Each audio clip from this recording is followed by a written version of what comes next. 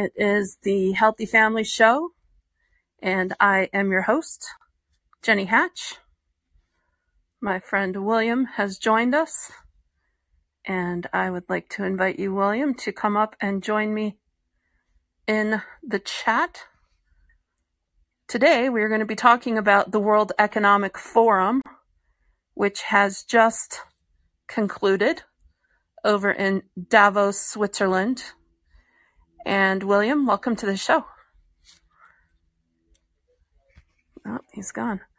So we wondered if we would have some technical issues around this show, and it looks like we already are. My bad there. That was my finger hitting the wrong part of the screen. Good morning. Well, How are you?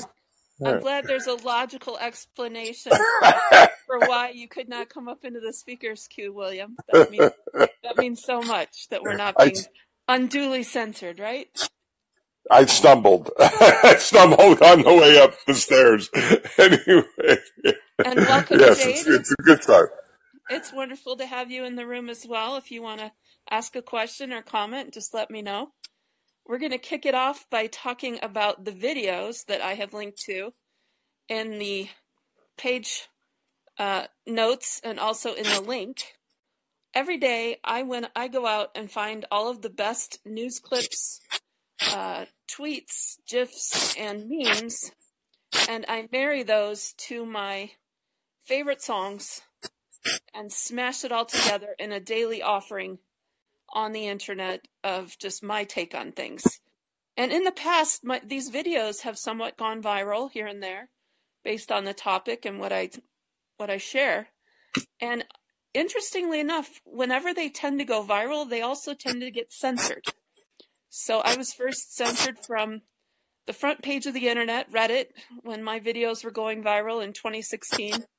The people at Reddit didn't like that. And it's not because my movies are profane or, evil. It's just I share truth bombs in my content. And so Reddit canceled me. They canceled me so bad that any device I try to log in to Reddit from my IP address here at my house, I am blocked. So that was first, Reddit. And then my YouTube channels were all kind of pulled. And I've had probably like 8 of them over the years. I still have my old YouTube channel, which includes a lot of cooking videos. So if you want to see my old cooking videos, there's that YouTube channel from like 2010 to 2012. Because when I started as a blogger, my goal was to share the good news about whole foods, herbs, essential oils, and all the great things that lead to a happy, healthy family life. And then I got into the more political stuff later. And now my content is almost all political, although I do occasionally bust out a good cooking video here and there when I'm in the mood.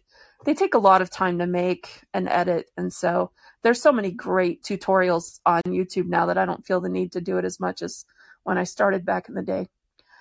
So that's been my censorship story. I've been censored a lot on social media. This past year, both of my Twitter channels, one of them 11 years old, over 100,000 tweets, it was just gone. They just took it. So I've been hopeful that with Elon back in the game that perhaps sooner than later I'll get my Twitter back. I would love to get it back.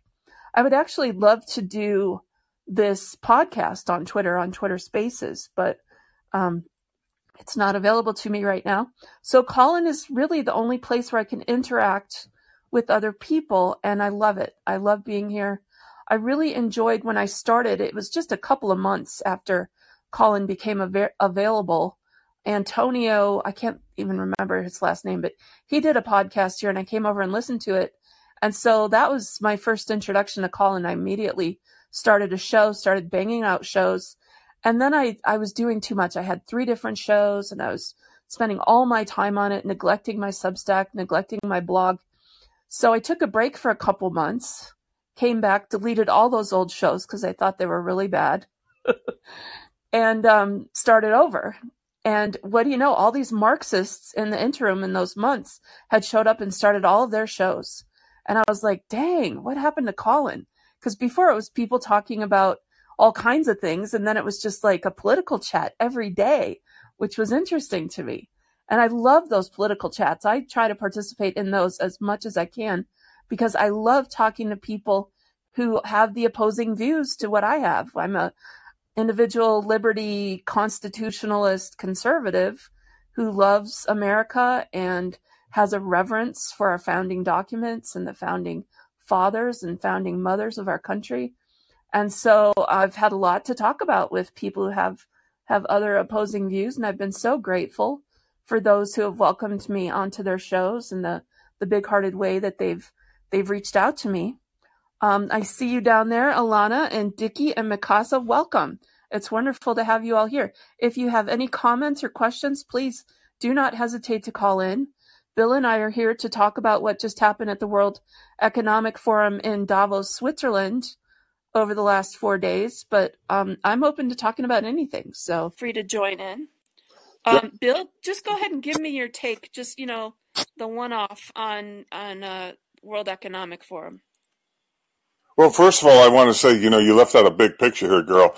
You believe in holistic health and you mentioned that holistic medicine and not getting vaccines. Ooh, I don't know. I'm just like you there. We got that in common.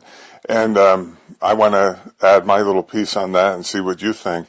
I study the NIH Open Access Medical Journal, PubMed, and that's where I get my information. And I don't want to do a dive into it right now, but that's what I base my, let's call it nutraceutical type protocols on. And they are peer-reviewed articles in PubMed. These are peer-reviewed by physicians and healthcare professionals.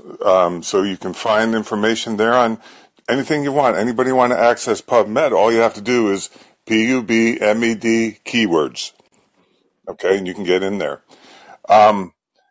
I also strongly believe that God gave us everything we needed. Every pharmaceutical, by the way, is derived from something that is of God here on planet Earth. In other words, okay, things coming from meteorites too. That's true around the universe. That's what we're all carbon-based life forms. And the bottom line is,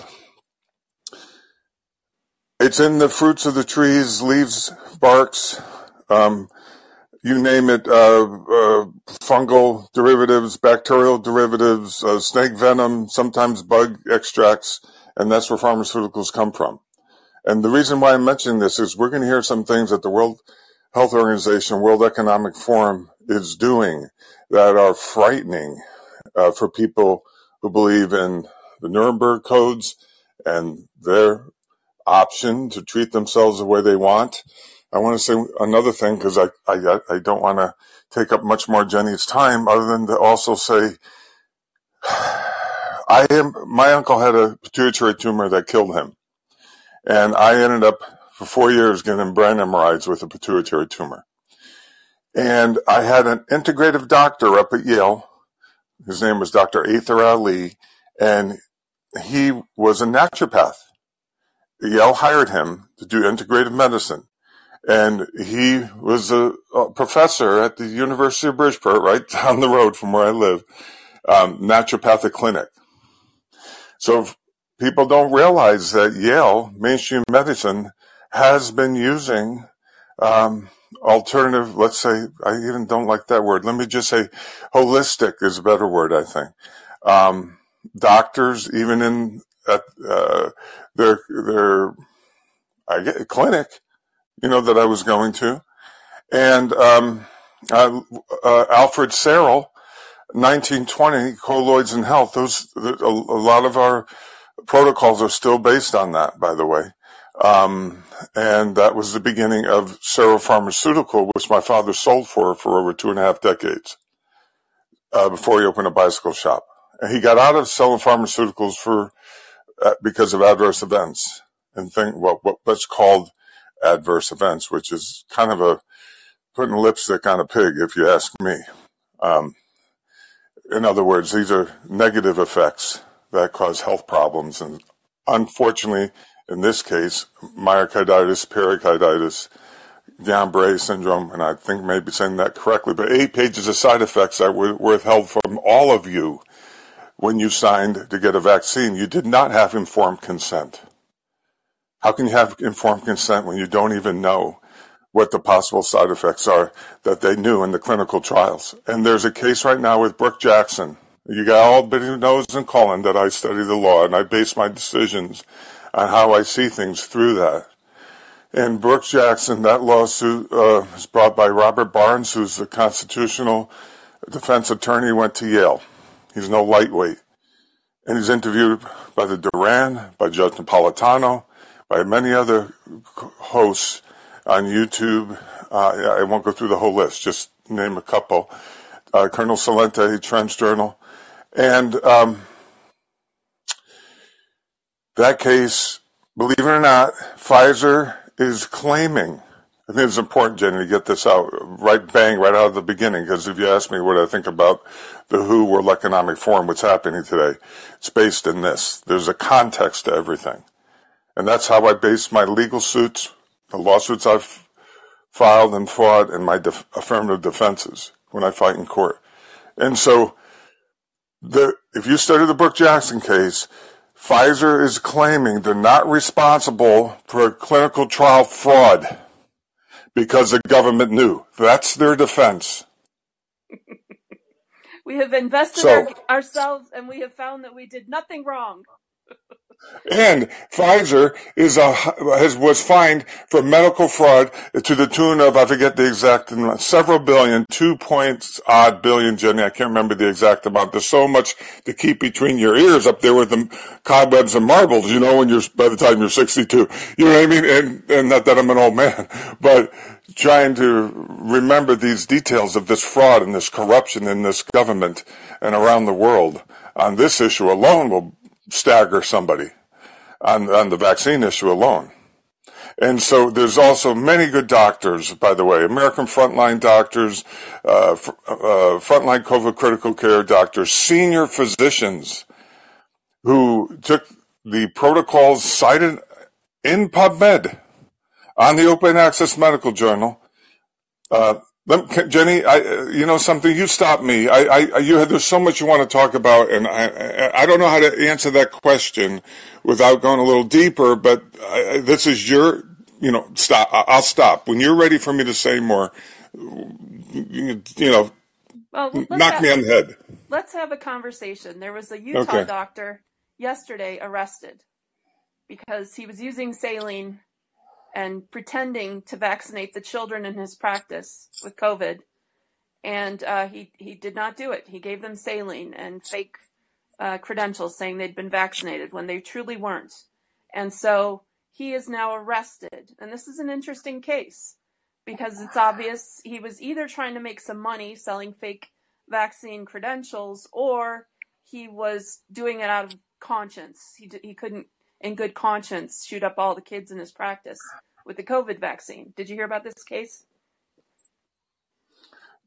Jenny, I did not. Please tell me. I understand why he would do that. It's unconscionable. That they not that what he did, but that they authorized this vaccine with all these known side effects. By the way, in studies right now that prove, oh my goodness, we should talk about those studies, I think, and that they authorize this to kids now. Go ahead. I'm sorry. No, don't ever apologize. It's just an interesting side story to the overall big picture. So, Bill, I'm going to ask you to mute yourself because I'm going to take 5, maybe 10 minutes to tell my story, and then I'll bring you back in and we can chat.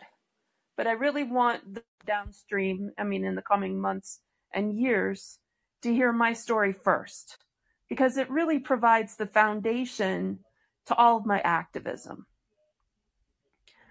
Okay, when I was born in 1968, my parents had 3 little boys, and they were dirt poor. My dad had been teaching seminary at a local high school in Star Valley, Wyoming, full-time seminary teacher, teaching the Mormon faith to high school kids all day long for 3 years. Didn't make hardly any money. They didn't own a car. They were broke. And my mom never took my brothers to the doctor because they couldn't afford it. And so when they moved back to Michigan, my dad got a job working on the assembly line in downtown Detroit making cars.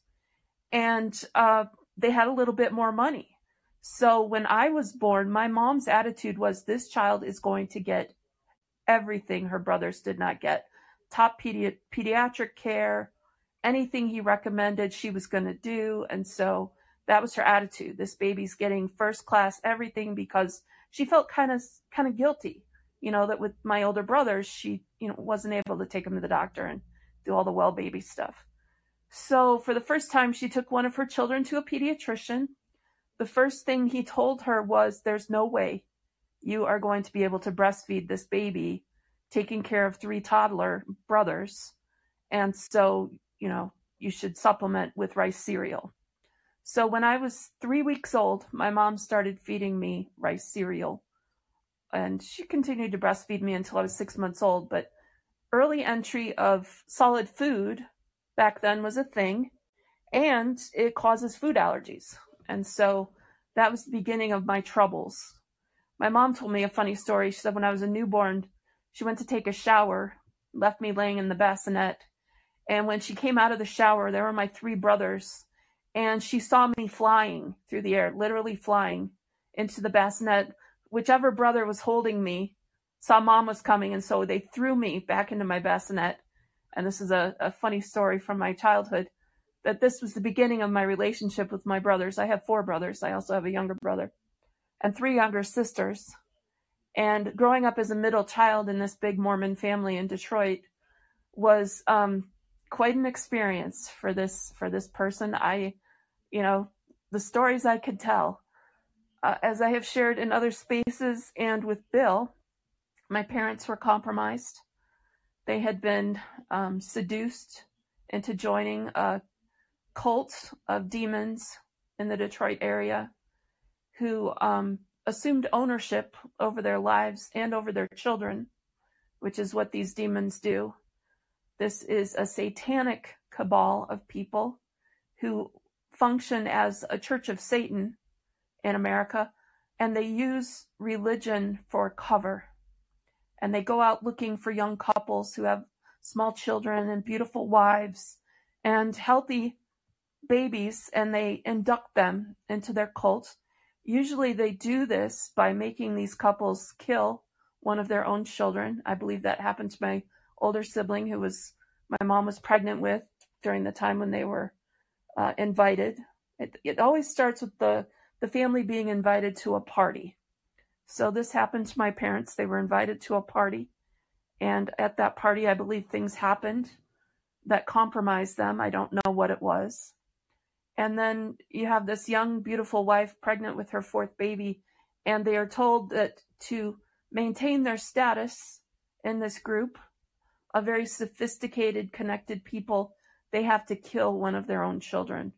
And so I believe this is what happened to my older sibling. And then I was the next child born in my mother's tortured womb. These mothers who have this experience of having to kill one of their own children, they, I don't think they ever really recover emotionally, spiritually. And the children who come through that womb after that sort of a crime has happened, we have a mark on our heads because we feel our mother's pain, and we know that something significant has happened, and, helpless to know how to deal with that other than to muster forward. So I believe my parents were targeted because my mother was musical, and she was beautiful and young and healthy, and they target those who they can use. And so people in the music industry are becoming more open about the level of rape and coercion and molestation that happens to people in their industry, particularly women. Alanis Morissette has been really outspoken over the last few years about what's happened to her and the other women in the music industry. She claims that there is more of that type of coercive power over singers than there is even over the Hollywood actors. And I believe that's true. And so these stories are starting to shake out about what happened to the child actors when they were little, the singers. And I believe I was groomed in this circle, in my family circle, and the greater community at large, to perhaps be one of their diva singers coming up in musical theater, and they like to have their own placed in shows, whether it's musical theater, opera, the singing world, like the pop world, or what have you. They like to have their own, and they like to have us absolutely under their control. And how they control us is by torturing us when we're children, torturing us in a variety of ways. Their favorite way is sexual rape, molestation, but there's all kinds of other tactics that they use to mess with the children under their thumb. One of the ways is, again, they assume ownership over the children of the couples in their circles. And they will just say things like, we need Jenny for an hour or two on this day at this time. And someone will come to the home and pick up the child and take them to another location where they are absolutely tortured, raped, and then sent back home. And what they watch for is, can we do all these things to the child under the age of 8 and them not remember?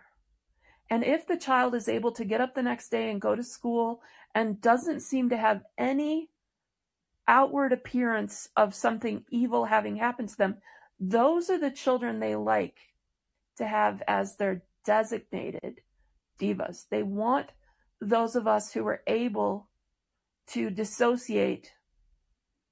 They want those of us who are suffering from repressed memories in their control. So I believe that there have been thousands upon thousands of us who had this sort of training, torture, and again, to be used down the road for their purposes, whether the person was groomed to be involved in music or politics or business or whatever. The goal was to have that child grow up and be used by them as a politician, as a business leader, whatever. And that this system is incredibly organized, top down, and absolutely tied to the elites at the World Economic Forum, their parents and grandparents, and the others who have assumed ownership over the planet.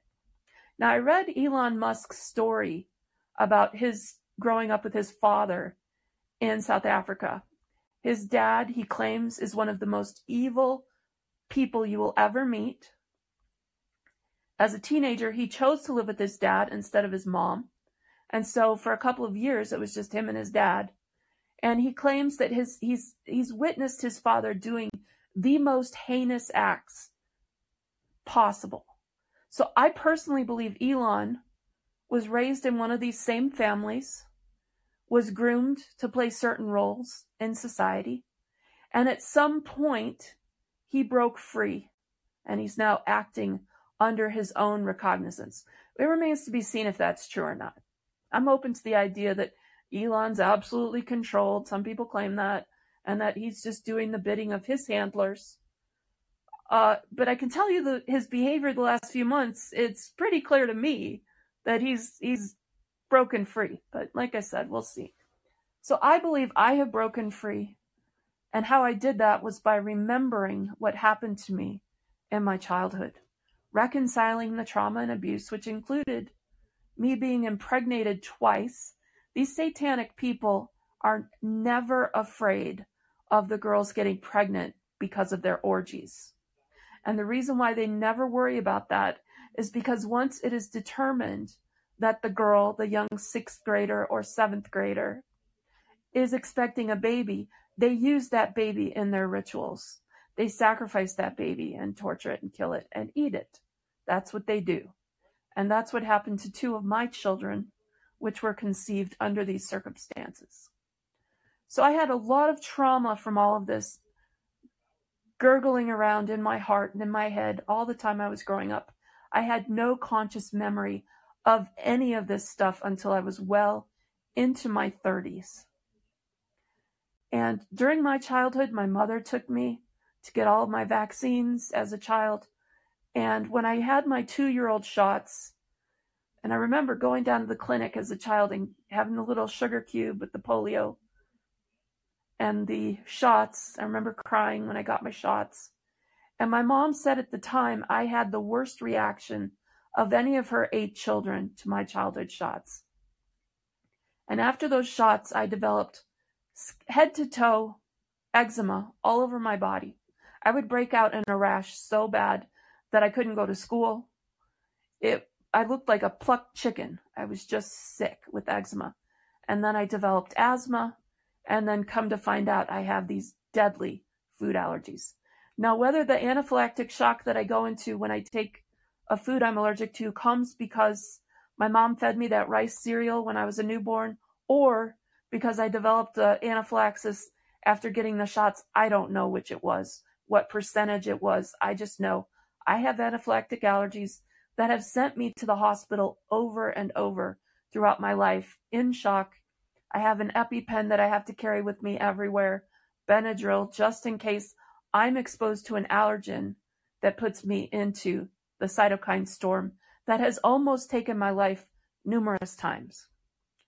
So when the COVID shot came out and we started hearing reports that one of the main side effects that was being reported was in fact anaphylaxis, it did not make any sense to me to get the COVID shot knowing that that was a possibility, because I had just spent the previous 52 years doing everything within my power to prevent and or deal with cytokine storms whenever I would get exposed to an allergen. And how crazy, I go to my own family doctor and say, I need a vaccine exemption because I have anaphylactic shock and I don't want to get the shot. And he said, oh, I think you should get it. And I'm like, this is nuts. There are people all over the world dying because of the cytokine storms who don't even have my health history. And you want me to get this shot that could kill me? And it is in fact killing women and men who have my exact health history. So I said no to that COVID shot. Actually, I've said no to all vaccines ever since I was probably 15. I got a tetanus shot after I was hit by a car walking home from school. That is the last vaccine I've ever had. I allowed my oldest daughter to get 2 rounds of the shots before I started getting educated about it. And since that time, none of my 5 children were vaccinated. They're all in their 20s and 30s now, unless if they sought it out. And I have had some children who've gotten the COVID vaccine for themselves, their spouses. And that's on them. They're adults. They can do it. It's not my call. But my husband and I have chosen not to get the COVID vaccine. And my oldest daughter chose not to get the vaccine. So from the time I became ill as a 2-year-old to today, I've struggled with these autoimmune diseases, the anaphylactic allergies, the asthma, and the skin problems.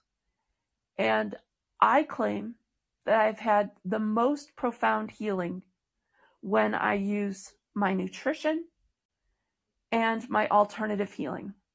For about the first 20 years of my life, I used antibiotics for the many lung infections that I struggled with. I used all kinds of drugs for allergies. I definitely used the inhalers for asthma. And I just lived a typical pharmaceutical life with, my osteopath, who tended to be a little bit more natural, helping me along the way with certain dietary recommendations and an openness to me using vitamin C and other nutrients to try and help. And they did help. And then my grandma, when I was 7, I was so sick with eczema, I had to wear gloves to school to protect my hands because I just had open chafing and wounds on my hands. And my grandmother had just been told she had 6 months to live. So this is my maternal grandmother, Leola Drake. She was a singer. And grandma had been in a wheelchair with rheumatoid arthritis and had been told, you have 6 months to live. My mother was also pregnant at that time with my little sister. I was 7. And my mother was having a very hard time with her pregnancy. She was struggling with varicose veins. She was basically bedridden, and she just, was weak. And my grandma, being told you're going to die, went to the local little health food store in Berkeley, Michigan, and found a book, There is a Cure for Arthritis. She bought the book, read it, and all of a sudden she's buying a juicer and she starts juicing all the vegetables and she's eating vitamin C like it's nobody's business. And she got into Shaklee, which the Shaklee products I still use today. Their Vitalia is one of the best multivitamins. Their vitamin C. And I'd go over to Grandma's house. She'd thrown away the wheelchair. And she's whipping up protein shakes and popping vitamin C into my mouth. And I had my first glass of carrot juice when I was a little 7-year-old. And it was, what happened to Grandma? Well, she got the sugar out of her house. She started feeding herself with good nutrition.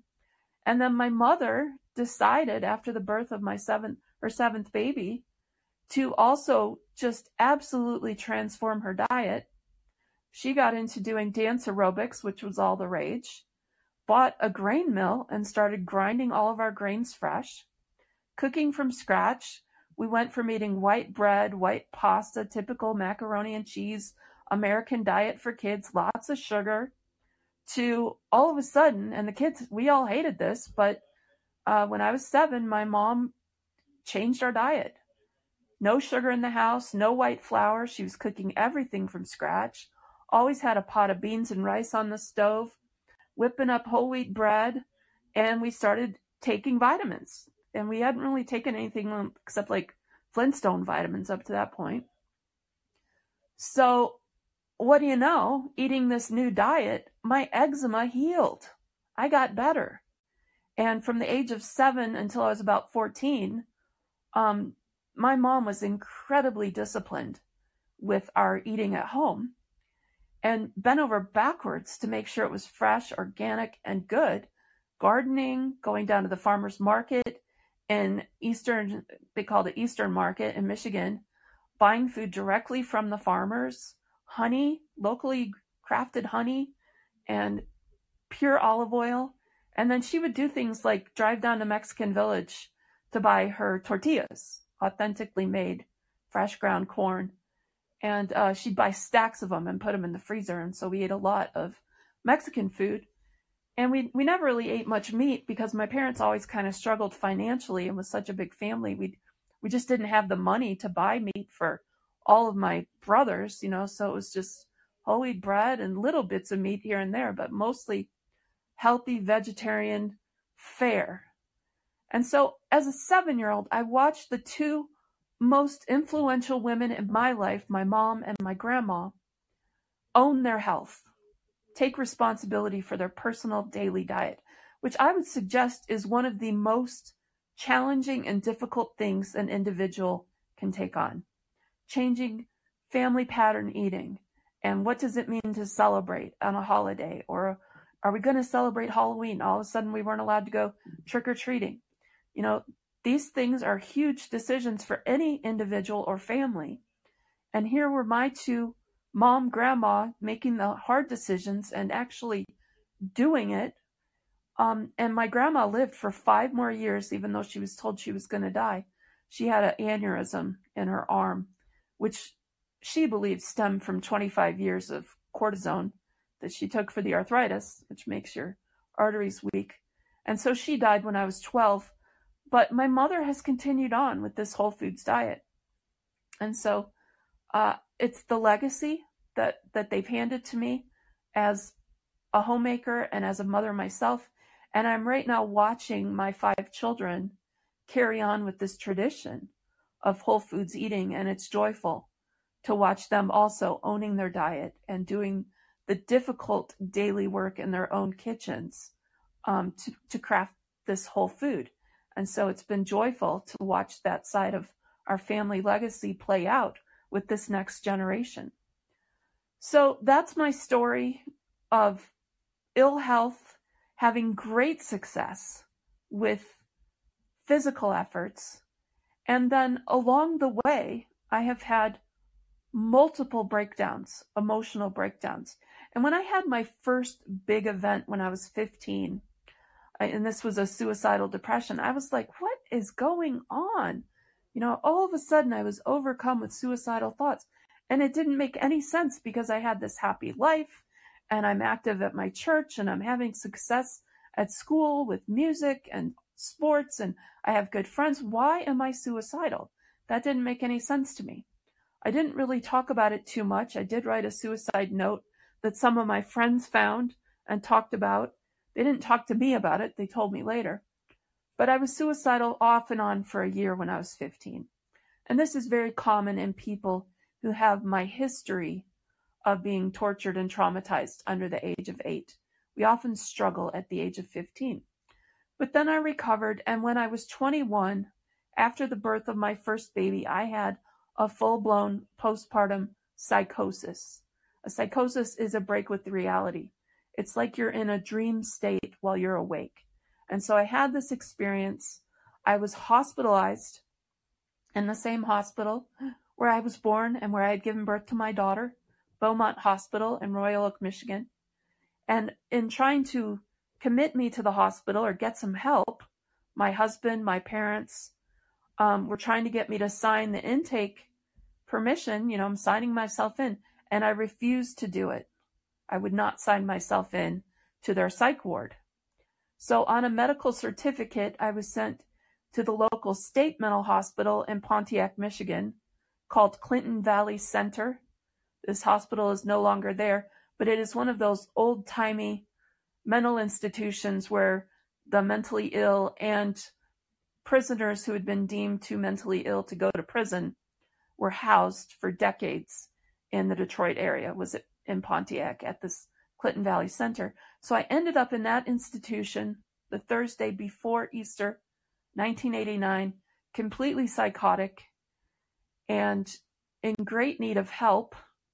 And instead of help, what I got was the first night in there, I was gang raped by 4 of the orderlies of that hospital. The doctor handed me off to these orderlies. They were supposed to take me down to the seclusion room. My family had been sent home. And instead of putting me in seclusion, they veered off into another room and they gang raped me.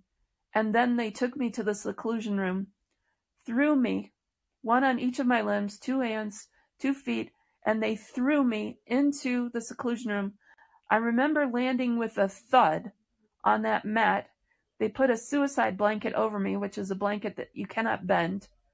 And I was naked and under that blanket. And I just remember thinking that I must have died and gone to hell and was being punished for my sins because of what had just happened to me. That's the state of mind I was in. They kept me in that seclusion room for 3 days. And during that time, I spent a lot of time praying, pleading with the Lord that if I wasn't dead, to let me die. Please let me die. Please, please, please let me die. This is a very common response to being gang raped. Ironically, I had no memory of the rape for 12 years. There was a blackout where I remember being with the doctor and I remember being thrown into the seclusion room, but I do not remember that gang rape. It took me a long time to remember it and then piece it back together. So I'm in this seclusion room alone, and after 3 days, they sent me up to a medical ward because I was not eating. And they put in the catheter and kept threatening me if I wouldn't eat, they were going to put a tube in my stomach. And during that time, my dad and my husband were able to come visit me, and they gave me a priesthood blessing. And during that blessing, this is something we do in my faith, the Church of Jesus Christ of Latter-day Saints. During the blessing, they promised me that I would have a full recovery and that I would be guided by the Lord to know what to do. So that heartened me up and helped me feel like I wasn't going to die or I wasn't dead. And I started to kind of work my way out of the psychosis, and I immediately demanded that they bring my daughter back to me because I wanted to breastfeed her. I was like, where's my baby? It had been like 4 days at that point. They said, no, we gave you Haldol. You cannot breastfeed when you're on these medications. And so that began a 28-day fight not to be medicated. I did not want to take their drugs. And I kept demanding to let me have my baby. I want to breastfeed my baby. They would not give me my baby. So I ended up in front of a judge on day 28 of my time in the hospital. They did send me to a private hospital because we had insurance. But then they sent me back to the state hospital when I refused to be medicated there. I was there for 6 more days. Then I went before the judge. And I really thought naively that if I could argue my case, I refused legal help, but if I could argue my case, the judge would hear me and I would be able to go home and resume care of my baby. The judge sentenced me with 90 days forced medications. And in that moment, an activist was born. Because I wanted to figure out where this judge got his power, how he had the authority over my life to compel me to eat psychiatric meds for a year. I became very, very interested in understanding that power dynamic in free America. I bowed down to the long letter of the law and I took their dope for 14 months. This included a cocktail of lithium, stelazine, which is a drug in the thorazine family, incredibly powerful sedative, Prozac, and the aforementioned Haldol. During that year of being medicated, I was also given a thyroid medication, thyroxine, for my heart palpitations and my thyroid, and that only made me worse. And 6 months after being gang raped at the mental hospital, I broke out in oral herpes simplex 2, a sexually transmitted disease, which I did not get from my Mormon husband because we had never engaged in the type of sex that causes that. It's my one and only bit of evidence that I was raped. But I ended up in an ER with this infection all over my lower half of my face, down my throat. And I was put on yet another drug, Zovirax, to help deal with the herpes. So during this year of medications, I was also on antibiotics once or twice. I got the full Monty of the pharmaceutical experience. And at the end of the year, I was 50 pounds fatter. I was sicker. I was consumed with depression, suicidality. I'd had to be hospitalized again for suicidal depression later that year. And while I was there, they took me off the stelazine. The doctor came in. He's like, "Why are you on so much stelazine?" I was like, "I don't know." And he put me on a double dose of Prozac, sent me home, cured. And it was about this time that I started looking for another psychiatrist. I'd interfaced over the hospitalizations with 11 different psychiatrists, all male, and was told that I would be on lithium for the rest of my life. I was manic depressive. I probably shouldn't have any more children. And sucks to be you, Jenny Hatch. This is your life. When I found a female psychiatrist in Cincinnati, we were living in Yellow Springs, Ohio at the time. When I found Elaine, it was like she was sent to me by God as an angel to help me survive and recover from this year of hell. The first thing she did was put me on Christiane Northrup's natural progesterone, which she had gone to a conference where she heard Christiane speak. Christiane's still incredibly famous today. But back then, this is 1990. Back then, she had a little clinic in Wisconsin where she was treating her patients who suffered with postpartum mental disorders with natural progesterone. And she offered it to be purchased through the mail. And my psychiatrist prescribed it for me. And once a month, here's this little box of natural progesterone showing up. And it helped.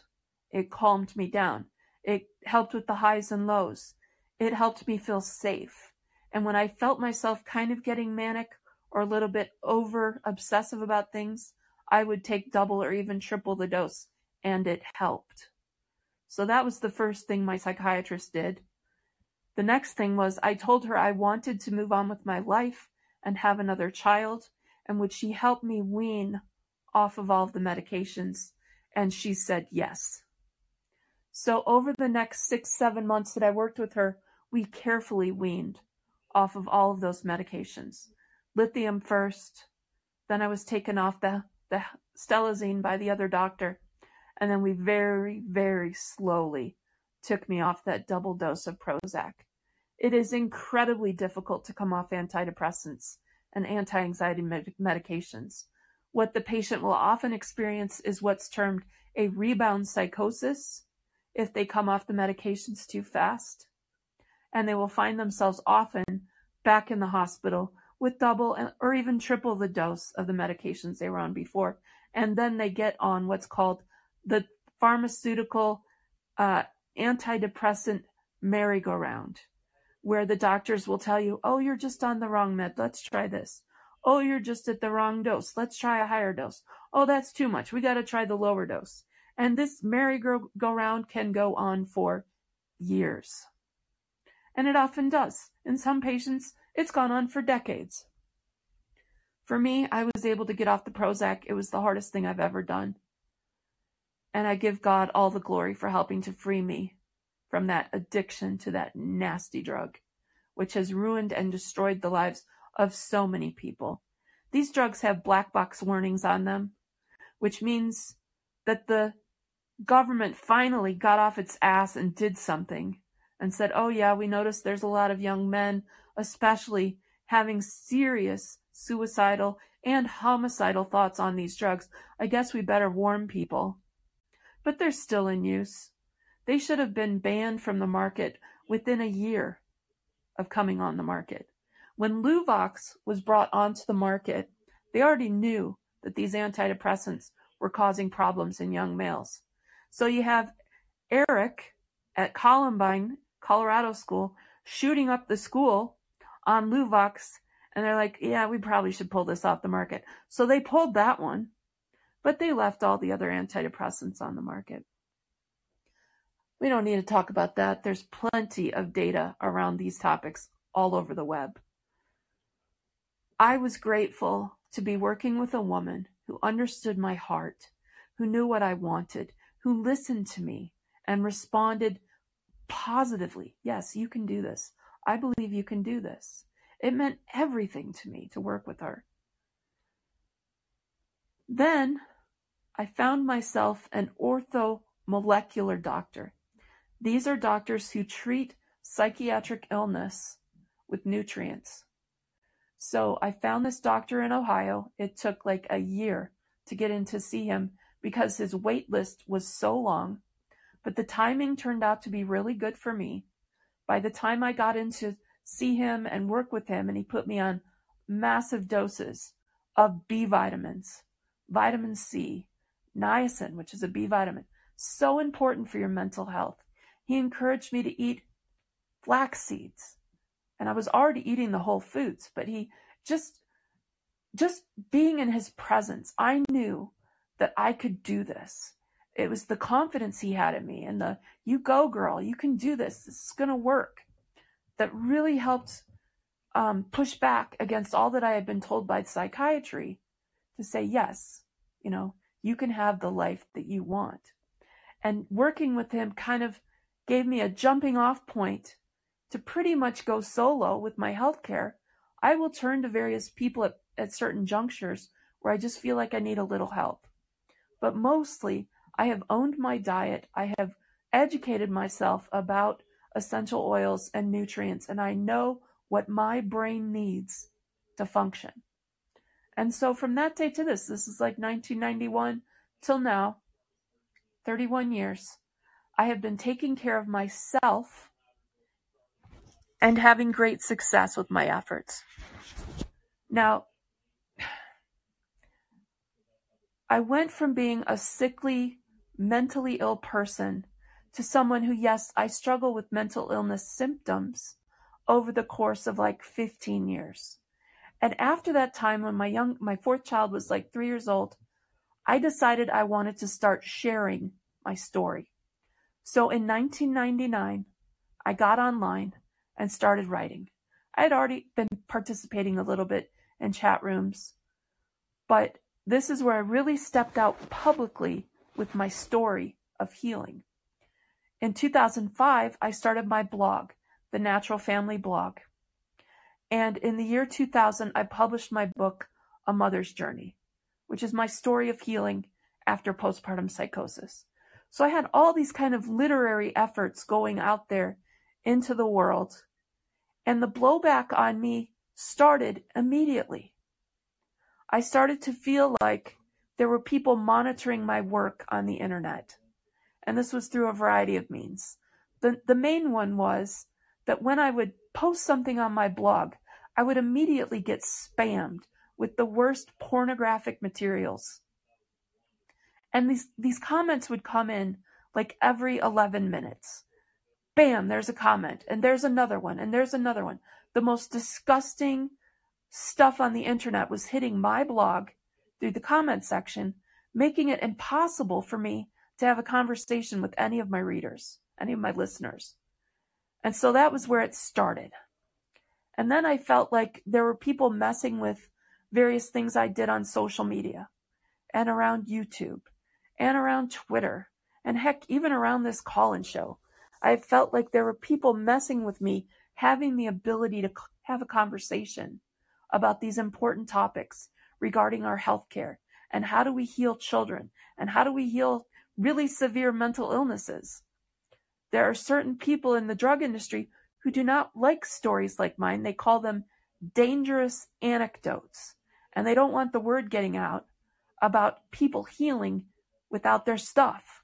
They want everybody on their drugs, using their meds at their dosing levels. Heck, they want to use this Neuralink thing to deliver psychiatric meds to anybody who's been diagnosed. And if you've read the DSM-6, that's everybody. If you breathe on planet Earth today, you have a mental illness. They've got you covered. And they've got the cure. And man, they plan to use it. And this biometric medical police state that has been set up, dreamed in the spaces around the World Health Organization and the World Economic Forum. Boy, these boys have had their plans, they're implementing them, and they don't want anybody standing in their way. So if a mom blogger from Colorado starts yelling on the internet about how she's healed all this really severe stuff, and she's come up with these healthy kids who've never been vaccinated, even though she has all these serious illnesses, and my husband struggles with his health too. How did they come up with these healthy kids? That's a story they do not want being told. So I've been highly censored all over the internet, and people like me have also been highly censored. Whether they healed themselves from cancer or they healed themselves from whatever using natural healing, the censorship is real. So, what does that mean today with the World Economic Forum and their design for our medical police state and their machinations in place all over the world to have their vaccine passports?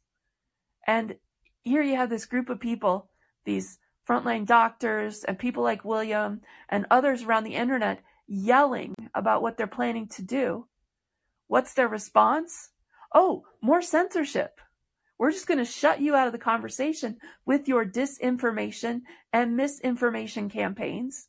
And they get to call that what it is. You know, you don't get to decide what's disinformation or misinformation. That's their call. They're the experts. They're the elites. Well, here we are today. So I was only going to take 5 minutes. I think I took more. William, what say you, my friend? Well, thanks for sharing that, Jenny. I was in the live chat responding to some comments. First of all, I want to give you a lot of credit for the courage you've had, what you've been through, the trauma you've experienced, and how you're such a survivor to come forward and tell your story. For anyone who doesn't know, anyone who's experienced that kind of childhood trauma, it's very difficult to share it and get to the point where you sharing it with psych doctors, and trying to get some help, let alone sharing it on a platform like this. And then when we do share it with psych doctors, often thanks to the Rockefeller-Flexner report and the use of pharmaceuticals to treat emotional distress and some disorders, I'm not saying it doesn't help some people, but it's commonly used and overused. And even now there's a report, which I didn't get to putting in the live chat, Jenny, that maybe you might want to comment on SSRIs and how this is proven after 20 years that do not affect brain chemistry, serotonin levels in the way that the protocols have outlined, and the problems people have had with that. Just one example. There's also the weaponizing of psychiatry. Dr. Bregan, I didn't get into that yet in the live chat, which is a real problem for anyone who's fighting this corruption, this elite power structure we have that's established in all layers of society, in all forms of government, and now based at the World Health Organization and the World Economic Forum, NGOs who were not elected by us, who are making decisions for our lives on all levels. And I would like to segue to, I'm being triggered. Just hearing Jenny's stories, and I'm shaking inside, knowing what I've been through, and I don't need to go into my history. Anyone listening already knows that. I've said it in calling. And my experience trying to get well on all levels, psychologically, physically, dealing with disabilities that have been well established and diagnosed, a PTSD so severe that is called complex post-traumatic stress disorder, even caused an endocrine disorder called Cushing's. That's all medically established through what we might call conventional medicine, Yale, as I told you, where I was a patient. And so I and Jenny have this abuse of power through our system that we're all suffering from. This worldwide trauma that we've been through in the last several years is very triggering. And people get emotional. And we're not perfect. And we do the best we can. And I as I heard your story, Jenny, I just kept thinking how all this triggers, not you sharing your story per se. What I'm trying to say is all this abuse of power by the elite, I call them predators. Some people call them the elite class. I call them the predatory class, parasite class. Triggers are those of all of us, and including those of us who lived through childhood trauma. And so it's in context for Jenny. There were some comments about you sharing some of your backstory by some people who've been extremely disrespectful in this call-in my opinion. Both a implicit bias against the disabled and passive-aggressive comments and overtly aggressive that are extremely uncalled for and who should know better. And I'm responding to that. And that's why I have Brady blocked. And Jenny, when you're ready to take his call, I'll just get out of the speaker level and you can invite me back in when he's done. But I have a right in this call-in to not deal with that type of abuse. And let me say, I have to get this out. For 6 months, I hosted shows. Jenny knows, and I was on her show many times. In the People's Corner, 9 shows, over 800 participants' views, however you say it when you get the report. And then in Meathead's Corner, and I lost count, there were several hundred. And I had been verbally abused, and both aggressively, directly and passive aggressively, and I never responded with swearing at people. But finally I reached a point, I said, this has to stop. And I said, you want to talk about locker room talk, ladies and gentlemen? Some people like to do that. And don't take this wrong, Jenny. I'm just saying. I grew up in locker rooms. And my position is, if people want to be disrespectful to me, at some point I drew the line. I said, this is what it sounds like and feels like. And by giving it back, boy, now I'm the big bad bully. You know, if you're going to dish it out, then be willing to hear it and sit in the kitchen. If you can't bear the heat, then get the hell out. Now, I've pulled back from those types of responses, and I still got a lot of disrespectful, passive-aggressive, overly aggressive comments from people. And I'm doing the best I can to manage my responses, as people know, as I've gone forward, calling into rooms. And so getting back to the issues at hand, in the live chat, the Flexner report, Rockefeller medicine. We do not have a healthcare system in this country. We have a sick care system that treats symptoms with drugs. The DSM-5, the Diagnostic Statistical Manual for Mental Illnesses, says 300 medical diagnosed mental disorders and 300 drug protocols, upon which Pfizer sits on the board to develop the DSM-5. In fact, I look it up. The guy who was involved and was directly involved in developing the DSM-4 calls the DSM-5 bullshit. And I'll Yes. find that in live chat. I remember when that came out in the news, I was like, yes, thank you. Right. And he didn't use psychological jargon. He just called that out for what it is. Bullshit. That's right. So William? Yes, I'm sorry. Go ahead. I want to point people to the things that you shared in the chat, but I want to take back control of my room and just share one other side of the story. And it's important taken, for what it's worth. And if it's not worth of anything to you, I'm not saying it to you, but I am saying it to those who it will be of worth of, too. So first I'll listen to Jade because I appreciate her calling. Hi. I just had a question, I guess. Thanks for sharing your story, Jenny. I appreciated hearing it. Also I'm blown away by it sounds too surreal to be real, but I guess that's the way reality is sometimes, I'm having a hard time hearing you, Jade, and I appreciate you saying that you found it hard to believe. All I can say is wait for the next part of the story, because if you found the previous stuff hard, you're not really going to believe the next part, but I'm still going to share it. So go ahead and ask your question. Can you hear me better now? Yes, thank you. Okay. My question is that I know you mentioned that your parents were compromised at some point, possibly at a party, possibly before you were born. Was that when they lived in Michigan? Had they Yes, already relocated?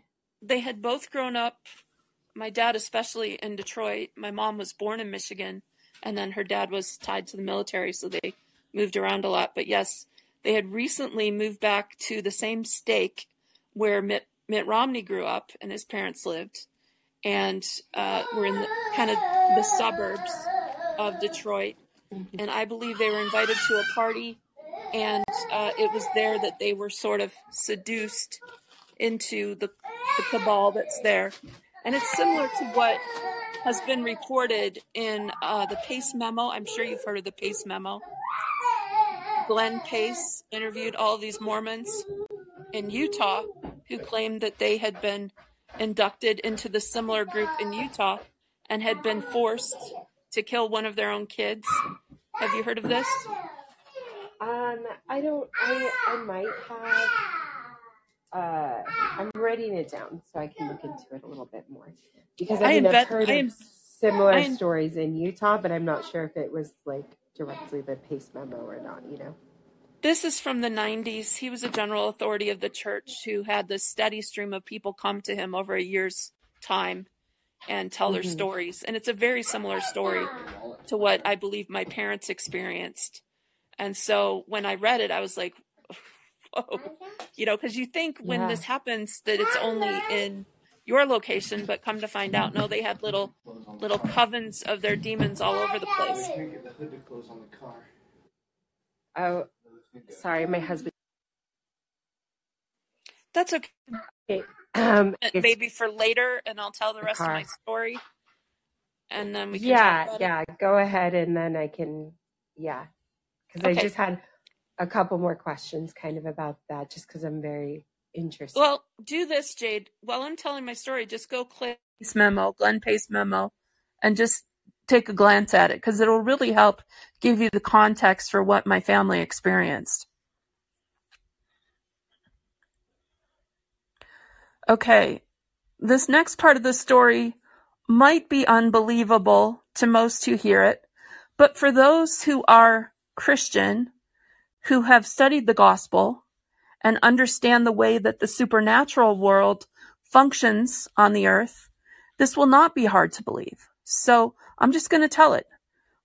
When my blowback from the people kind of monitoring my behavior on the internet got to the level where I felt like I had been poisoned, I felt like there had been several attempts on my life when I was out and about shopping, and they had sicked this little demon, Tim White, on me to stalk me around and mess with me in a variety of ways.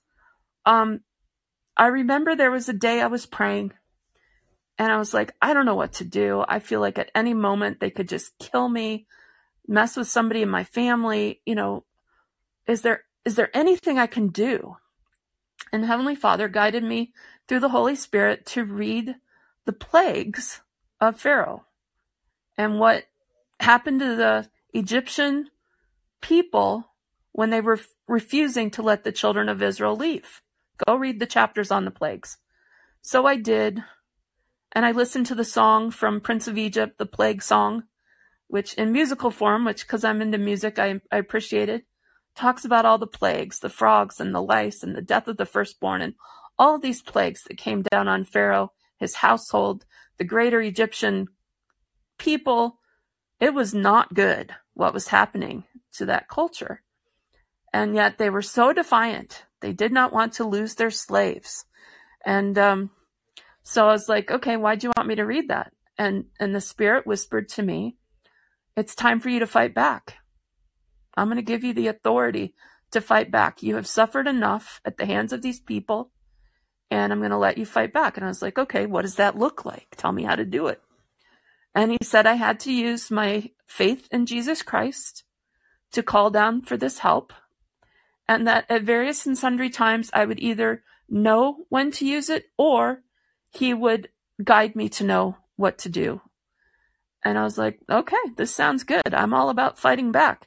I had had enough of being a victim at this point.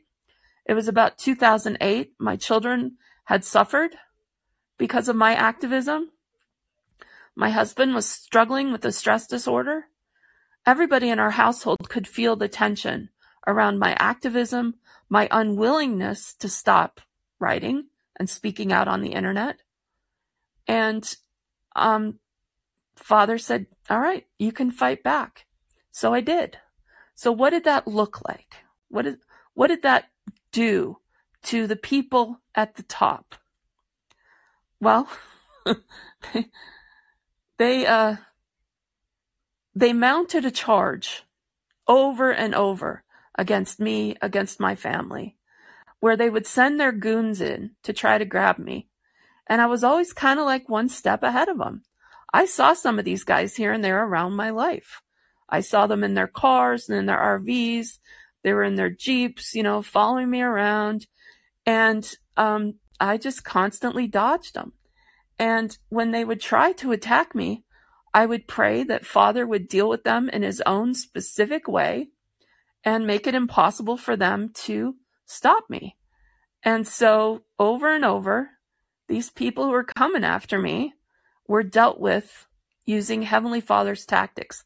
And what that means is it was often in the form of loss of communications. Their car stopped functioning. They got caught in a snowstorm.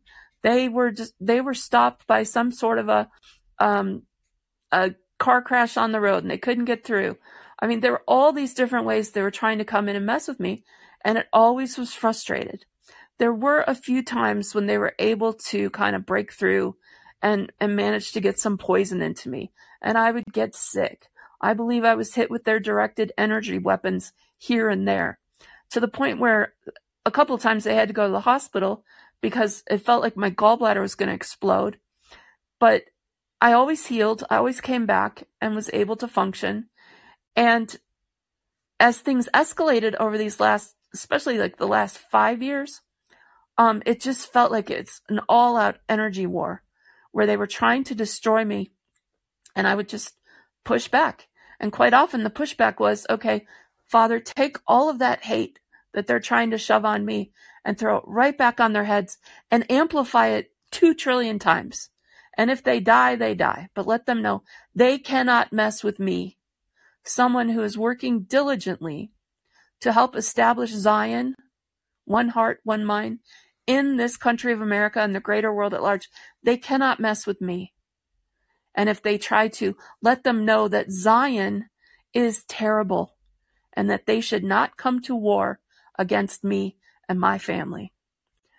And this has happened over and over and over again, where they would try to do something to mess with me, mess with my message, hit up my husband, hit up my kids, do something to just derail my efforts. And I'm still standing. And it really came strong over this last summer when the Utah case came out around this David Hamblin, who has been arrested. The authorities in Utah have arrested David Hamblin. And all of these documents and witness testimonies and victim statements that had been gathered up to 2014, outing a satanic ring of demons in Utah. This case had been shut down in 2014 because of a lack of evidence. And what I've heard is that often happens because the witnesses have been tampered with and threatened. And so they retract and say, okay, not going to trial because I'm too scared. So that case was dismissed by the judge without prejudice. What that means is at any time in the future, anybody who has more evidence can reopen the case. And last year, there was a sheriff, Mike Smith, in Utah, who reopened this 2014 case of David Hamblin. So we have more victims. They've come forward. There are more testimonies here, and we are now going to move forward with this case. As soon as that happened, the victim statements, which had been sitting at the Provo, Utah police station, available to anybody who wanted to get them with what's called a GRAMA request, GRAMA, which is like a FOIA, Freedom of Information Act request. Anybody who wanted to could grab that document for their own purposes, a journalist or whatever. So a journalist named Adam Herbitz in Utah obtained those documents legally and started reporting on them. And it was like a volcano erupted. He shared stories on it. All the other local news channels shared stories on it. And another indie journalist that I'm affiliated with asked me to be on his show to tell my story of what happened to me with my family. And we talked together and decided that we, as independent journalists, citizen journalists, wanted to obtain those documents for ourselves. So in June of this past summer, this man at Lift the Veil obtained those documents through a GRAMA request. He shared them with me, and I published them on my blog. And I put all of the audio and video files tied to the case on my Dropbox for anybody to see. And since that day in June, when I published all that information, there have been thousands of people who have read those victim statements, who have watched the videos, listened to the audio files from the police, and David Hamblin was arrested. Now, the institution that wants none of this to come out sent their little journalist, Brandy Zadrozny, NBC News journalist, to Utah to do a deep dive on this story. She called it a satanic panic and said the old satanic panic of the early 90s is back with us. And this QAnon sheriff, Mike Smith, is trying to prosecute these innocent people who have nothing to do with child trafficking or Satanism or cannibalism or any of the things that you're hearing about these stories. There is nothing to see here. So she wrote this big article for NBC News. It went out and it was like they were saying, end of story, disinformation, misinformation. We're not going to talk about this. And there's been no other real mainstream media coverage. The only coverage has come in the form of independent journalists on Substack and Derek Bros over at Last American Vagabond, and just a few others who've chimed in. Mostly, there hasn't been any reporting on, except for that young, well, I'm not so young anymore, I'm 54, but that victim of satanic ritual abuse, Jenny Hatch, who keeps talking about it on her Substack almost every day. So the blowback on it has come in the form of threats of lawsuits. I told them to go cordially, most cordially, fuck themselves, because, I'm not taking the information down. And I go forward. I keep telling my story. I keep telling these stories from these gals in Utah who were also systematically, ritually abused by their parents, by their grandparents, by their friends, and have lived to tell their story. And I am standing in solidarity with them, telling my story, saying it's a very similar story. And Heavenly Father gave me the courage and the gumption to push back spiritually using his techniques against my enemies, letting them know I will not be trifled with. I will tell my story. I will help these other women share their stories. And if there's anybody else out there who's got a story of similar childhood satanic ritual abuse that they're trying to heal from, I am here to tell you I have healed. I'm moving forward. I'm doing better. I've had a life. I'm still having a wonderful life. And Jesus Christ was all about having life and having it more abundantly. That's why he came to the earth. That's what his life and mission was about. That's what his atonement provides for, is healing from all of this madness. He is the way. And if anyone out there is suffering because of what you experienced at the hands of similar people, I'm here to tell you his atonement covers all of it. And you can heal. You can have a beautiful, happy life. And you can move forward and do beautiful and wonderful things with your life. That's my message. And because of that, those demons at the World Economic Forum and all their cronies and their assassins who use their tactics to provide the what's the term? Plausible deniability that they demand, that they need, because they want to present themselves as these egalitarians who are concerned about humanity, who want to make everything more prosperous and positive, and they're in charge. They're in control of all of it. But they're doing it for the betterment of humanity, and I'm calling bullshit on all of it. So, Jade, that's the side of my story that I have almost never told, the ability to fight back, push back.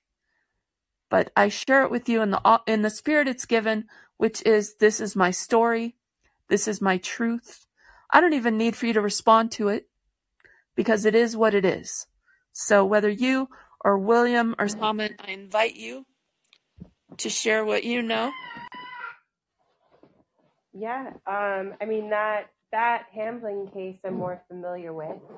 Truanon, I don't know if you know that podcast, but they also did a couple of episodes. I'm having trouble hearing you again, Jade. I did hear the Truanon I did hear the Truanon podcast on it. I thought it was great. And but Mooney, the man who was involved with the ayahuasca, or like the sweat lodges and stuff, was actually my husband's neighbor growing up. Interesting. I was contacted by one of his children who was not willing to go public. I asked if they'd come on my podcast, and they said no, too scared. But confirmed that these might know them. Yeah. And then Randall Lake, an artist who's also involved, and I guess like some of the, I don't know, abuse rituals and stuff would happen at his house or his artist, whatever. My friend is in an artist collective, and hasn't been super directly involved with him, but a lot of her close friends have had some close proximity to him. What did And they say? I mean, they're pretty disgusted, I think. I think it's all... Do they believe it?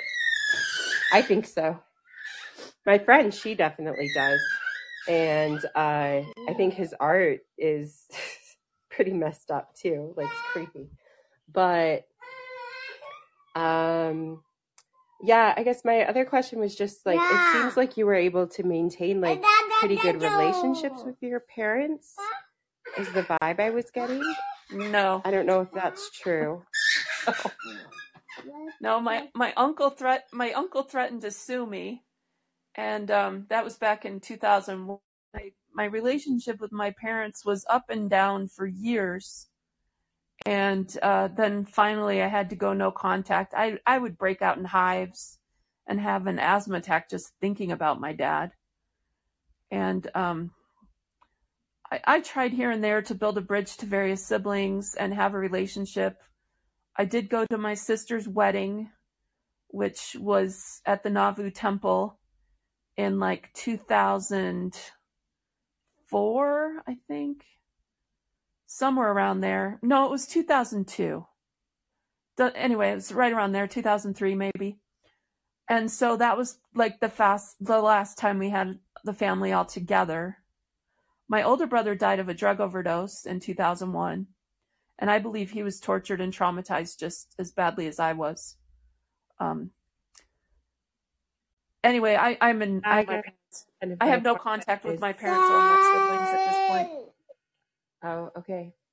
Yeah, I was just, since you were the middle child, I was wondering if you thought like the other children were also involved in your family and how that impacted your family relationships.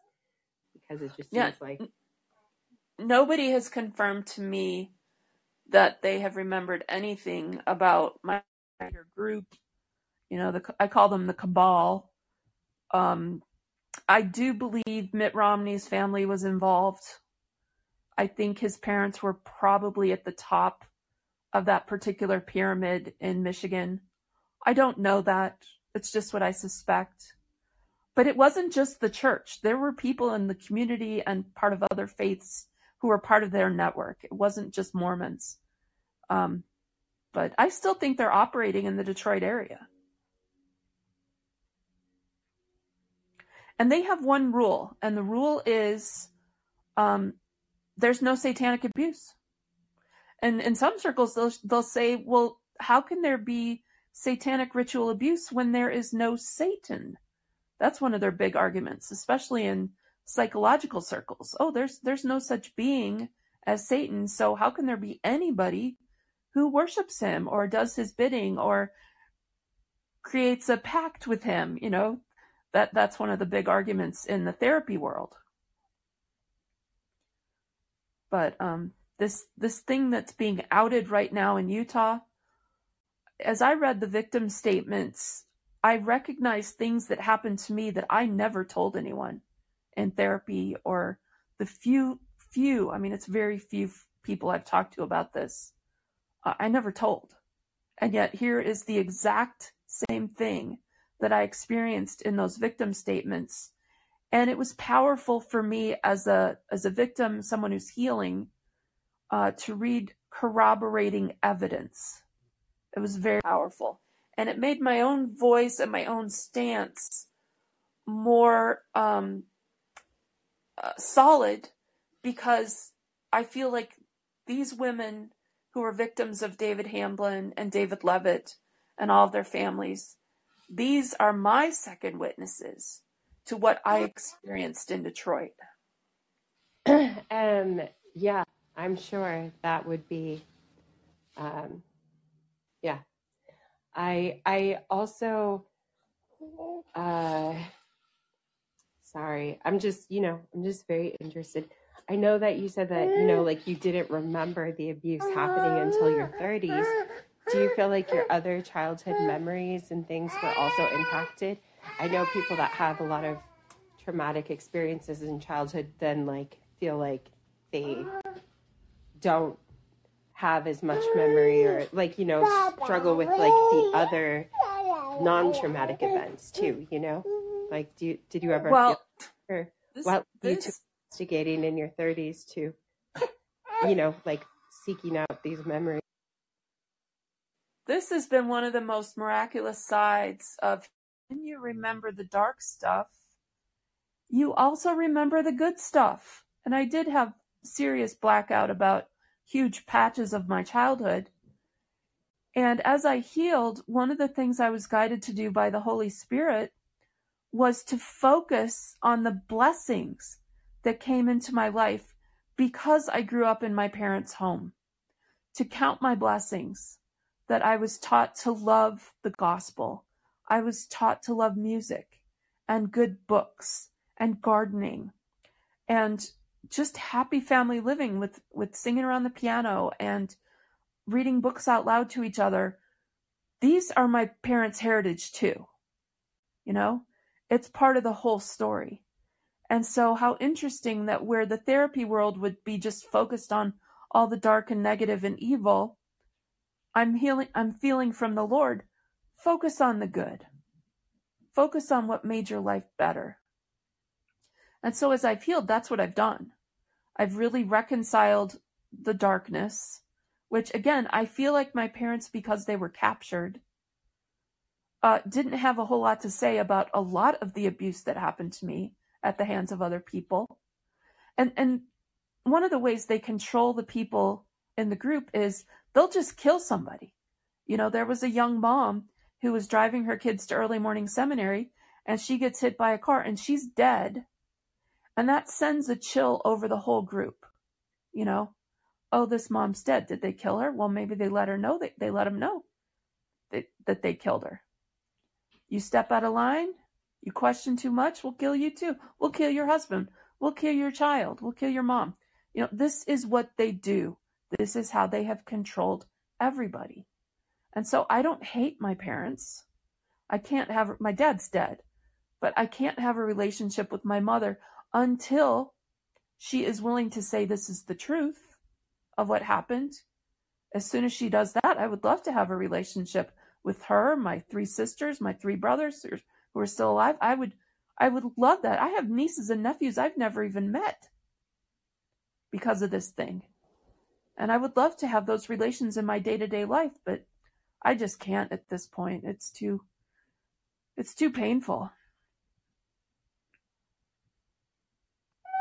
That's definitely understandable. Thank you for answering some of my questions. I got a fussy baby here. Needs to go down for a nap. Well, I so appreciate you chiming in and talking about what I think is the most difficult topic. So thank you, Jade. Oh, and one other random question. Do you have any family that you know of in Spokane? I have a huge amount of family up in the Seattle area. I don't know where Spokane is. Just I knew some. It's on the east side of the state. It's about 4 hours from Seattle. Yeah, and that family is all Drake. They're my mother's people, so they wouldn't be Hatches. Yeah, I suppose that would be more your husband's family. Yeah. Because I just knew a lot of Hatches. So. Okay, cool. Thank you, Jade, for having me on. Happy napping with the baby. William, do you want to? Yeah, thanks for sharing all that, Jenny. My history with the Catholic Church. I'm not going to dive into that, but we experienced this in institutions that power corrupts, absolute power corrupts absolutely. That was Lord Baron Acton writing to Bishop Mandel Crichton in 1887. And the last part of that you don't often hear is most powerful men are not good men. That's the whole quote. So that ties right back, segue into the World Economic Forum. Now, if you want, do you want me to, I'm happy to go through some of the articles I put in the live chat, which are basically citing reports out by the World Economic Forum, even case law. I don't know if you want me to dive into that or you want to read that. How do you want to go forward? I think it would be wonderful to have you dive into it. Let's wrap it up in about 30 minutes. Okay. So that the show's not longer than 2 hours. And if I want to comment, I'll just turn on my mic again. So go for it. Okay, so the first thing we'll see, and of course I provide the link, is the World Health Organization released a statement that that they had worked with Facebook to curb vaccine quote unquote misinformation. Therefore, it appears that an international organization is working with a social media company to usurp free speech and accountable democracy in America. That's the lead in. There's a lot more information there. The World Economic Forum, with the link, has established a report citing as part of its annual meeting misinformation and disinformation among the top global risks, in a report covering the period of the next 2 years and of the next decade.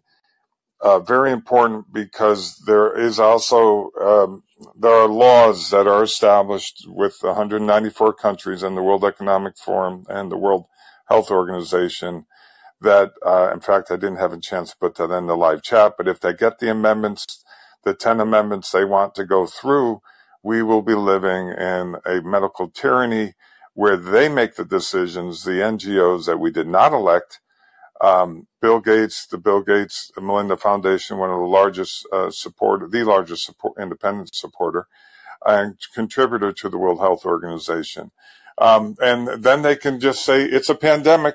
We cite that, and these protocols go out around the world. The G20 has agreed, and then we have, next thing you know, we have global vaccine passports, we have mask mandates again, we have perhaps mandatory vaccine, and so this is very important. I'm trying to run through it quick. There's the case law, Jacobson versus Massachusetts, how a 1905 court case may determine the legality of vaccine mandates. There's the link there and the chat. Then as we go down, just as a side note, eugenics was a very strong movement in England and the United States in the early 1900s. There's a landmark history of the USA eugenics in the case Buck versus Bell, 1927. Shocking sterilization of 3 generations of quote-unquote imbeciles. This is a court decision, which led to tens of thousands, only God knows, estimate 70,000 to, who knows, 100,000+ people being sterilized under that case law. This is just unbelievable abuse of power that we need to address. Then we have the hidden alliance of former World Economic Forum young global leaders that and the Great Reset, which Klaus Schwab has boasted. I'm very proud of my young global leaders, Putin and Macron and Trudeau and Arden, yada yada, and how they have penetrated our world governments. And this is where a lot of these decisions and why we're seeing this lockstep actions are coming from. We did not elect these people, and we need to dethrone them somehow. And they hold the purse strings of media. And if we go to the Smith Modernization Act of 2012, got a little indigestion. This gives me indigestion, of 2012, signed by Obama, where it is legal now, the State Department,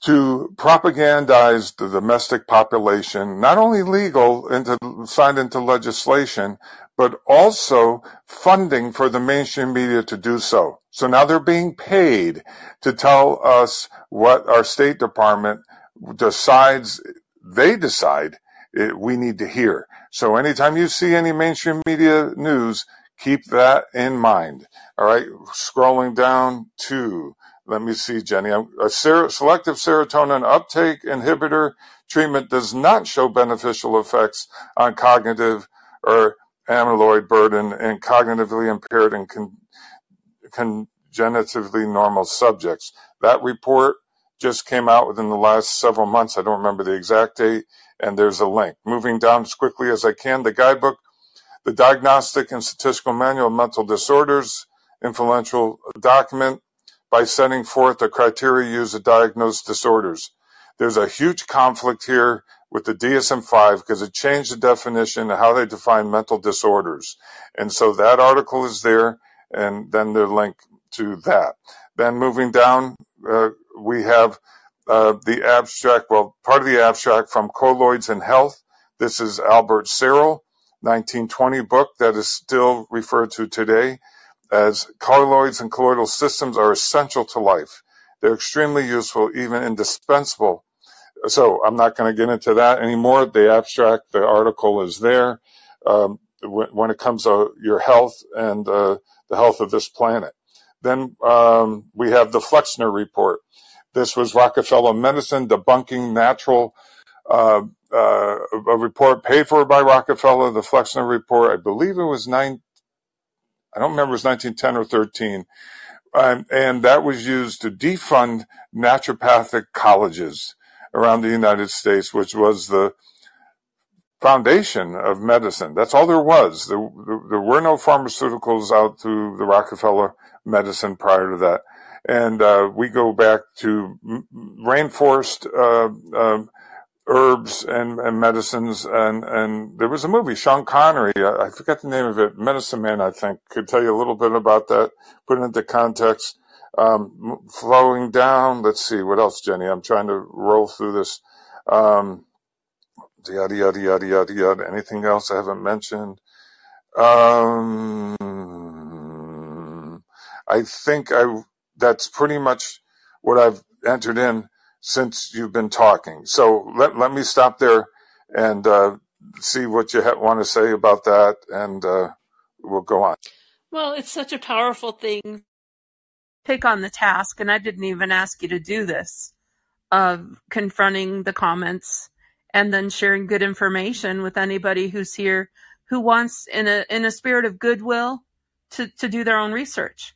And I'm not here to try to convince anybody that what I'm saying is true. I really have no agenda around that. I am here for the victims who have lived through the childhood experience of satanic ritual abuse, who perhaps have been living under the fog of amnesia and are just starting to wake up because it's more in the culture and people are talking about it and you're seeing more in the news. Perhaps you're feeling a little bit suicidal and you don't really understand why, or you're agitated, or you're having flashes of memory.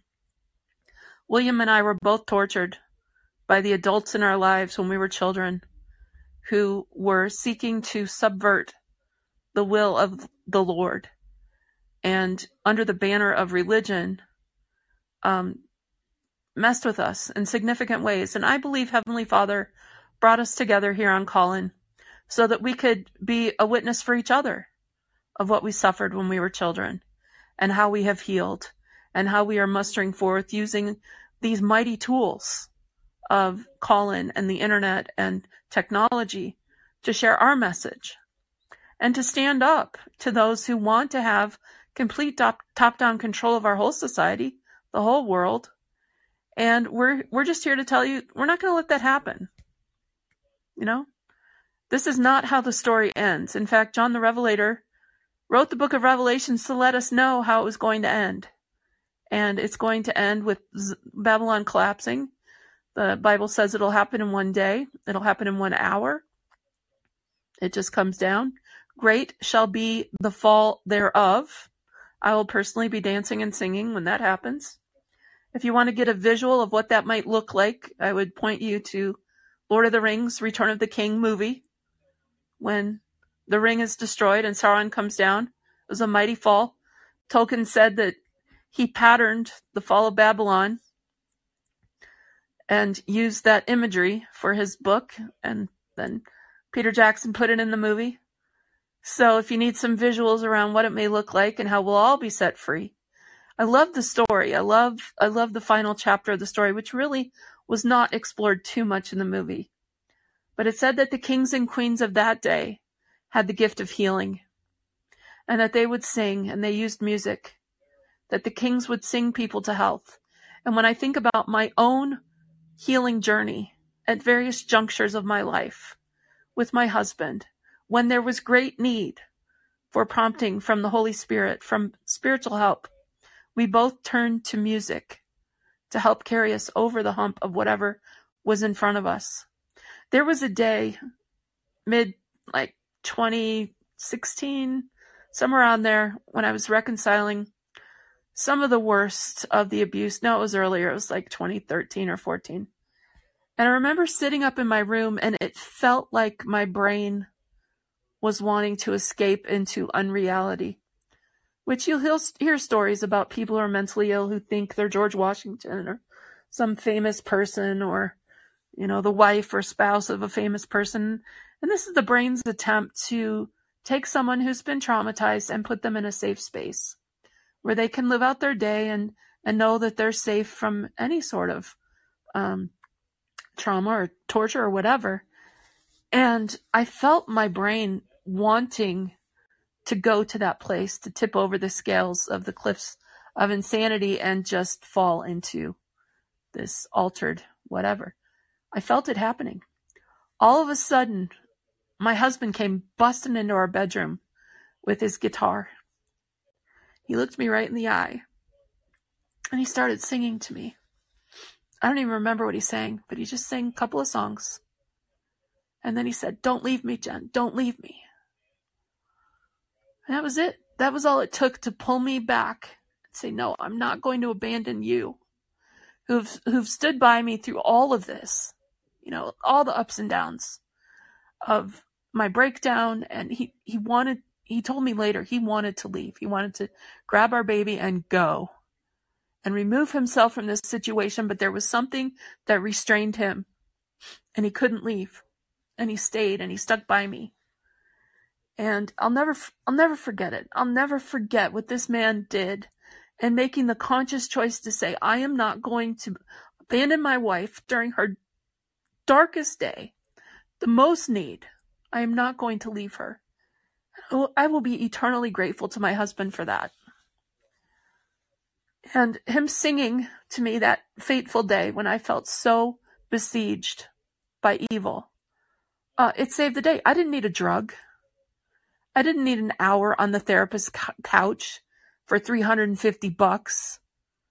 I just needed my sweetheart to come use his musical gift to draw me back into reality and help me to face another day. And there he was, and he did it, and that's what filled in the gap. So I cannot recommend music highly enough. The Holy Spirit abides in the hymns of Jesus Christ. It abides in the masterworks, Messiah by Handel, Brahms' Requiem, a German Requiem by Johannes Brahms. There is a healing power in these masterworks that if you will listen to them, if you will sing along with them, you will feel better. You will feel the power of Jesus Christ's atonement wash over you. And for those of you who are interested, I would invite you to come into Christ and be perfected in Him and learn of His ways. You can do that by joining a Christian faith. You could even do that by joining my faith. Seek out the missionaries of the Church of Jesus Christ of Latter-day Saints. Hear their message. Read the Book of Mormon. I would invite you to be baptized and then receive the power of the Holy Ghost by those who have the authority to administer it unto you. That's where I found my healing. That's where I've found my joy.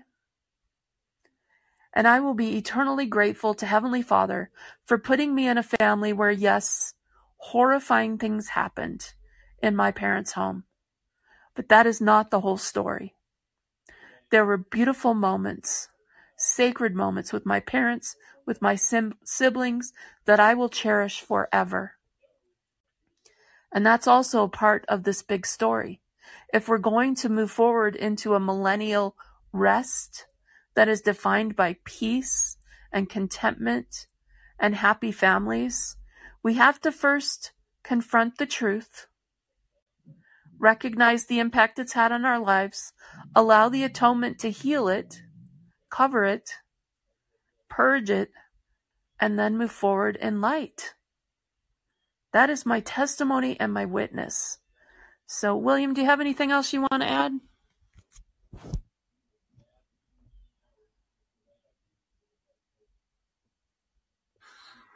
Oh, I was just seeking out the Dr. Bregan Children Health Defense Fund weaponizing of psychiatry that the good doctors are dealing with now, who've used early protocols that are repurposed drugs and how they're being retaliated against.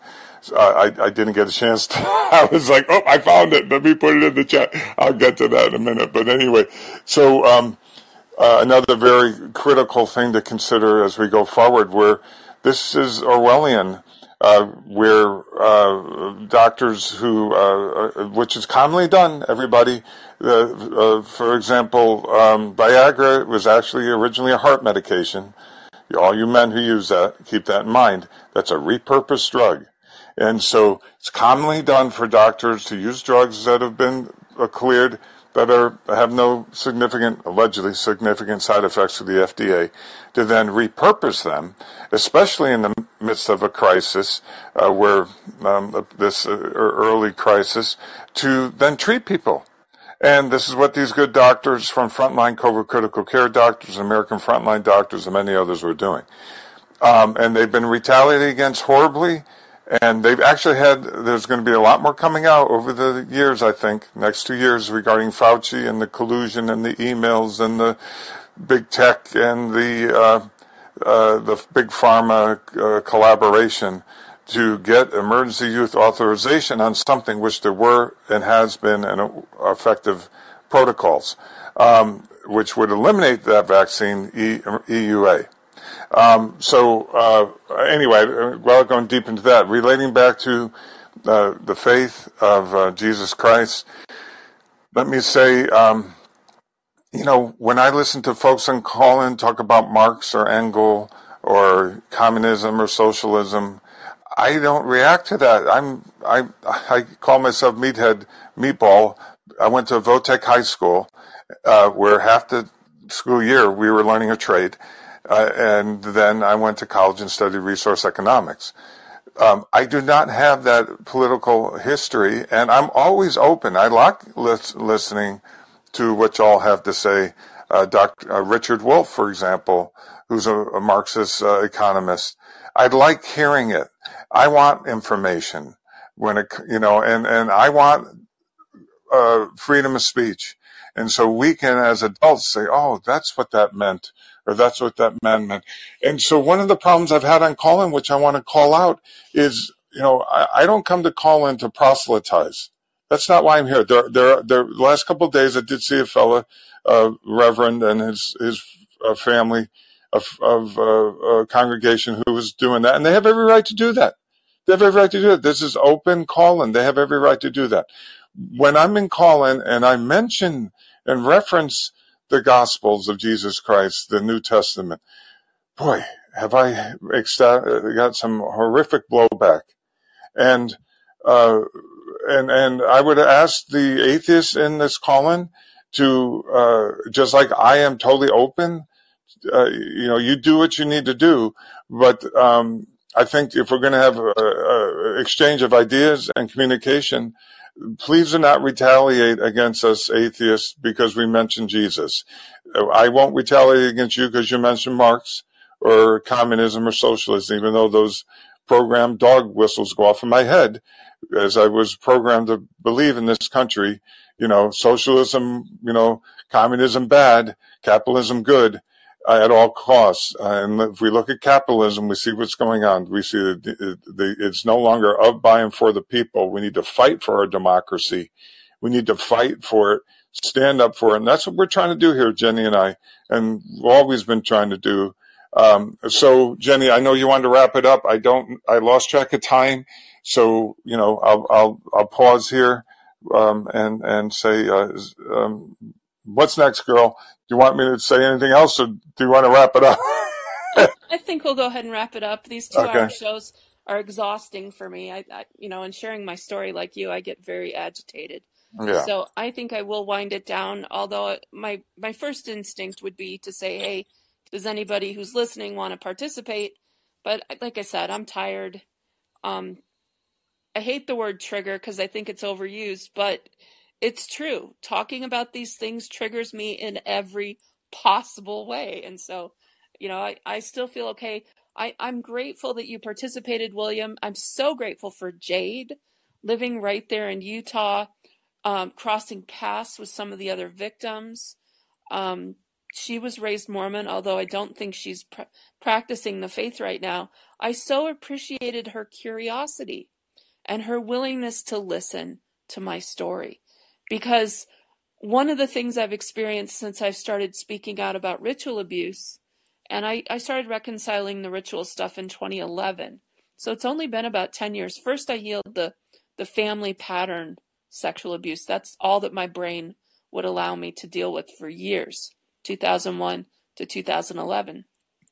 But when the ritual memories started to come up, and I remembered my initiation into the cult when I was 7, and I started remembering all of this stuff, as I spoke about it, I was just shocked at how people did not want to hear about this.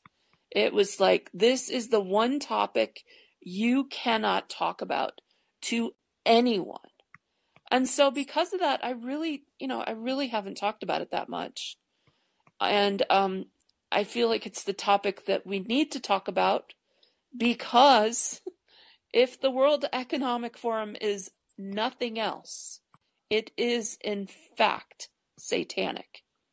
So I look forward to that being outed in the coming months and years more fully. And I hope that any work that I've done up to this point on the internet or on my own personal spaces, on my blog, which is healthyfamilies.life, if you'd like to go read the documents from the Hamblin case, they're right at the top of my blog in a post that's titled No More Secrets. Or if you'd like to follow me on Substack, which is jennyhatch.substack.com, it's the Healthy World Substack, I do a daily video summation of the day's news, which covers some of this stuff.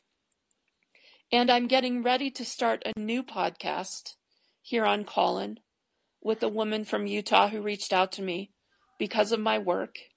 And this new podcast, which we're not sure when we're going to start it, we're laying the foundation for it right now. This new podcast is dedicated to the victims, those who are trying to heal. And we're really going to zero in on things that people can do as they're healing, remembering, and reconciling what happened to them. Because we believe there are many, many victims in our culture and in the world at large who don't really understand the big picture that for whatever reason, I'm here today. I've got the big picture. I understand what they did to me. I understand the horrifying impact it had. And I've been working diligently to out them and, take them down. But I look forward to many, many people finding that podcast. I believe they'll be guided to it. And then if we can do something to help them heal, that's the goal.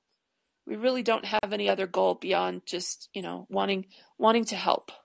So, William, I'll give you last word. Thank you again, my friend, my brother in Christ. This is Bill Bonatotti, football player, fellow traveler on this world's path, who I believe I was brought together with here on Callin to help do this very show and all the other work that we've created together over these past few months. Bill, you give us the sayonara for this show.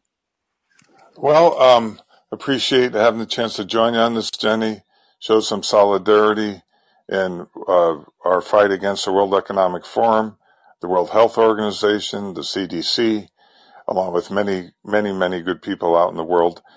Freedom of speech, fighting back against draconian laws that are trying to be passed from the World Economic Forum on down to local, state, and countries to limit that free speech by doctors and many others. And obviously, this is a very unusual time to be alive, but it's also important that we garner our energies and forces against what I will call evil.